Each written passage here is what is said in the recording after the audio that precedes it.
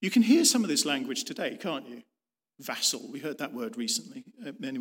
Anyway, so to raise the money, Jehoiakim taxed the land heavily and exacted the silver and gold from the people of the land according to their assessments. And you can read about that in 2 Kings 23. After the Egyptians were defeated by the Babylonians at the Battle of Carchemish, another big fight brewing in the background, Nebuchadnezzar II besieged Jerusalem, and Jehoiakim changed allegiances to avoid the destruction of Jerusalem. So you can tell you've got a king whose sort of heart is in the right place, but he's missed the point. He ended up paying tribute from the treasury in Jerusalem and some of the temple artifacts as well, which is why they turn up in Daniel, in the book of Daniel. And he handed over some of the royal family, and the nobility as hostages. So this is a fairly unscrupulous man, and he's got more in mind of a sort of a Dickens character, or maybe that's where Dickens got his inspiration from. But he's a very difficult person to be leading a country and to be called your king, whose land was not being led by a particularly stable, reliable, or trustworthy person, certainly in terms of putting their trust in God, which is what the people's kings were supposed to do. And so we have this problem for the people. First of all, we've got this dynamic that God's righteous judgment, which is promised in the covenant curses, all the way back to Moses, when the people made a covenant with God, God said, this is good stuff. I mean, he actually says, look, see, I've set before you today life and goodness, as well as death and disaster. I'm commanding you today to love the Lord your God, to walk in his ways. This is Moses, to keep his commandments, statutes, and ordinances, so that you may live and increase. But if your heart turns away and you don't listen, but are drawn away to bow down to other gods and worship them, I declare to you today that you will perish, and you shall not prolong your days in the land that you are crossing the Jordan to possess. So in their history, the Jewish people had this covenant relationship with God. And it was more profound and deeper than some of the things that we might sort of consider a promise. It's about his entire relationship with them. It almost identifies God because he's so identified with these people. He repeatedly calls himself your God. You know, his relationship with them is really important. And here is this warning all the way back to Moses, just reminding them that if you stray, if you start putting your reliance in other gods and other nations, you won't hold on to the land. The other thing, of course, is that while they were in that land, God had made these promises. So the second tension they've got is this promise to shepherd and look after his people. And that's the role of the king. But these shepherd kings have, on the whole, been rubbish. If you've read the book of Kings, and some of us have, we can basically summarize it saying they did evil in the eyes of the Lord. Pretty much all but about 4 of them. Now, it's important because God had made promises to David when he was king. And his promise included, I will provide a place for my people Israel and will plant them so that they can have a home of their own and no longer be disturbed. Wicked people will not oppress them anymore. And so the people, because of this king, find themselves in this situation where they are living under the curses of the covenant and missing out on the hope of the promises that God has made with them. They must have felt terribly lost because they knew there was somewhere they should be, but they were nowhere near it. And emotionally and physically, we can sometimes feel like that with our relationship with God, with our relationship with the church. That sometimes it just doesn't work. It's just not right. There's things going on that mean I can't get to where I want to be. There's a frustration. There's a sense of loss because we're in this turmoil about what we have done. And so when Jeremiah speaks to the people, it's lovely the sorts of things he says, because we're not supposed to be living in fear. We're supposed to be, the people were supposed to be, living in this covenant, reflecting the loving nature of the God who says, as a father carries his son, so I have loved you. And that's what they were supposed to be doing. And yet we find God's character still pushing through this horrible situation. We find him saying some really positive things, don't we? He says, he will take up their cause. He's talking to these shepherds, among whom are these poor kings. Okay, so if you look at verse 2, he says, this is what the Lord God of Israel says to the shepherds around who tend my people. Now, you've turned out, he's talking about the kings and the institutions around them. And he says, because you've scattered my flock and driven them away and have not bestowed care on them, I will bestow punishment on you for the evil you have done. It's one of the most amazing things that God does. It's one of the most wonderful things, actually, sometimes, is that he actually takes up your causes. He actually picks up the stuff that you can't deal with, or that is causing you the most pain and causing you the most frustration. And he says, I will deal with this. And these are things beyond their control. And God decides, I will deal with it. There is a God who acts on our behalf. If we've ever doubted whether that's possible, just remind yourself that Jesus says, behold, I have overcome the world. There's nothing in the world that can come between you and him. And he has undertaken to look after you. And he does that in this wonderful way. The next thing he says is, I myself will gather them in. I will gather the remnant of my flock out of all the countries where I've driven them and bring them back. The lovely image. I myself. God takes responsibility to look after us. We're not in a relationship with a God who's kind of flippant or, oh yeah, I forgot about that, or I'll get round to it. It's a God who takes responsibility for our care. I sometimes wonder, certainly for myself, do I actually believe that?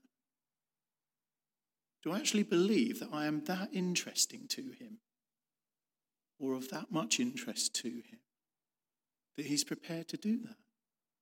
And it's a thought I can't get my head around, but I know it's true. We just struggle sometimes to do that, don't we? And then he looks, and you think about that imagery in John 10, where Jesus describes that he is the good shepherd. The others were hopeless, but he's the one who comes in and lets them come in and find pasture and leads them, and they know his voice. And there's quite an intense sense of relationship there. So it's an important part of God's character for this people who are feeling lost. And then in order to maintain them and to keep them, he says, I will place shepherds over them, verse 4, who will tend them. And then this lovely words, and they will no longer be afraid or terrified. They will no longer be afraid or terrified. How often does the Bible say, people in the Bible say, do not be afraid? How often does an angel turn up and say, do not be afraid? How often does Jesus say, do not be afraid? How often when God speaks to the people, do not be afraid? For people living in fear, this is terrific stuff, isn't it? I mean, in a good way, not terrifying, but good. It's encouraging that God is wanting to do that. And if you were thinking, well, these are people who are trapped, knowing that their sin, because they're living under a king who encourages them to sin, who has led them astray, here's a people who are terrified because their sin separates them from God. And yet here they can hear God wanting to come and sort things out for them. What they're waiting for is the king who takes up their cause, who will take responsibility for them, and who will look after them. It's quite a powerful image, isn't it? But that's the kind of relationship that God wants with his people. It's not the kind of relationship the people expect from God, which is the wrong way around, isn't it? I have a very good friend called Chris. That's his name. I haven't changed it for purposes of anonymity. And for a while, his driving got him into, let's say, a situation where having a car was expensive. And so he asked if he could borrow a bike. And he borrowed a bike that I owned. And he borrowed it for 6 months. And when he returned it, having sort of no longer needing the bike, he said, well, thank you very much for the bike, but I think you'll need the brakes and the tyres need replacing. The brakes are a bit worn and the tyres tread is almost gone. So initially I thought, well, of course it has. You've had it for 6 months. But actually, the more important thing was that he had what he needed. And the relationship isn't broken simply because he used my bike. I gave him the bike knowing that he would use it. So it wasn't a surprise. And it wasn't an issue where I jump up and down and go, what have you done to my bike? Because Chris is my friend. And that status surpasses almost everything else, doesn't it? That relationship surpasses all of those things. God's relationship with Israel he is in the position to be able to say, I will deal with these things. I will deal with the things that you have created, the problems you have caused, because my perspective is bigger than this. My perspective is to bring you to be the kind of person, the kinds of people that I want you to be, that I know you can be, because I made you that way. His perspective, did you see this this week in the news? His perspective is much bigger than ours. There's a forest in Donegal, and somebody somehow has planted a Celtic cross in the middle of it. That's fantastic. God sees things so much differently to us. And I think that's really helpful.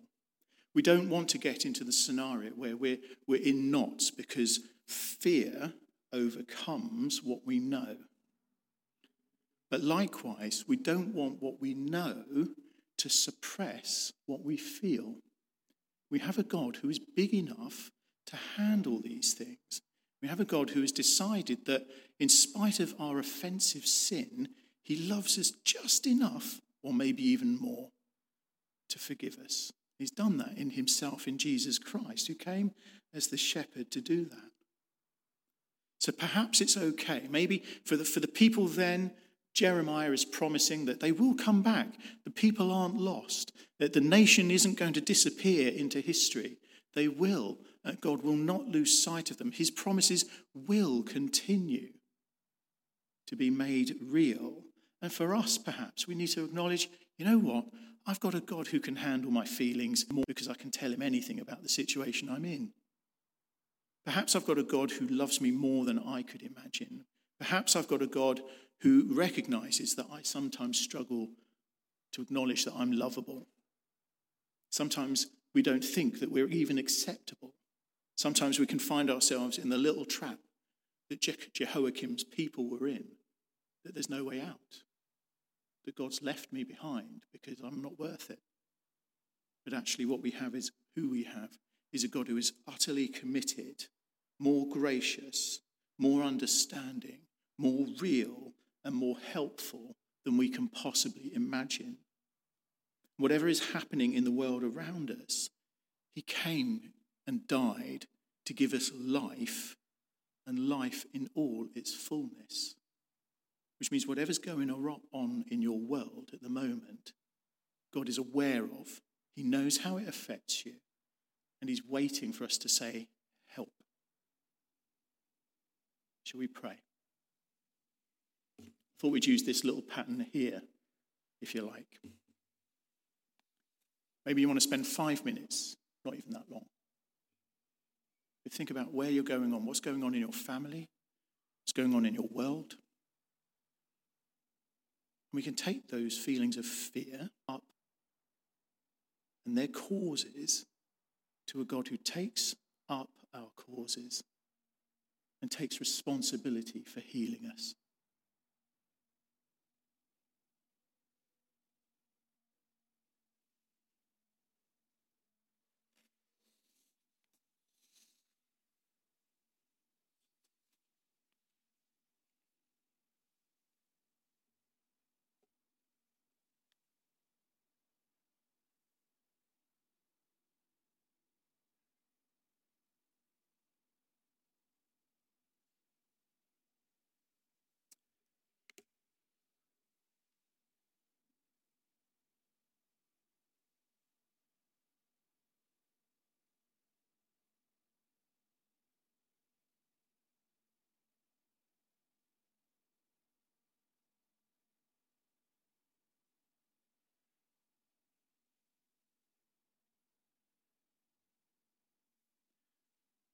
And I would encourage you to remember this prayer.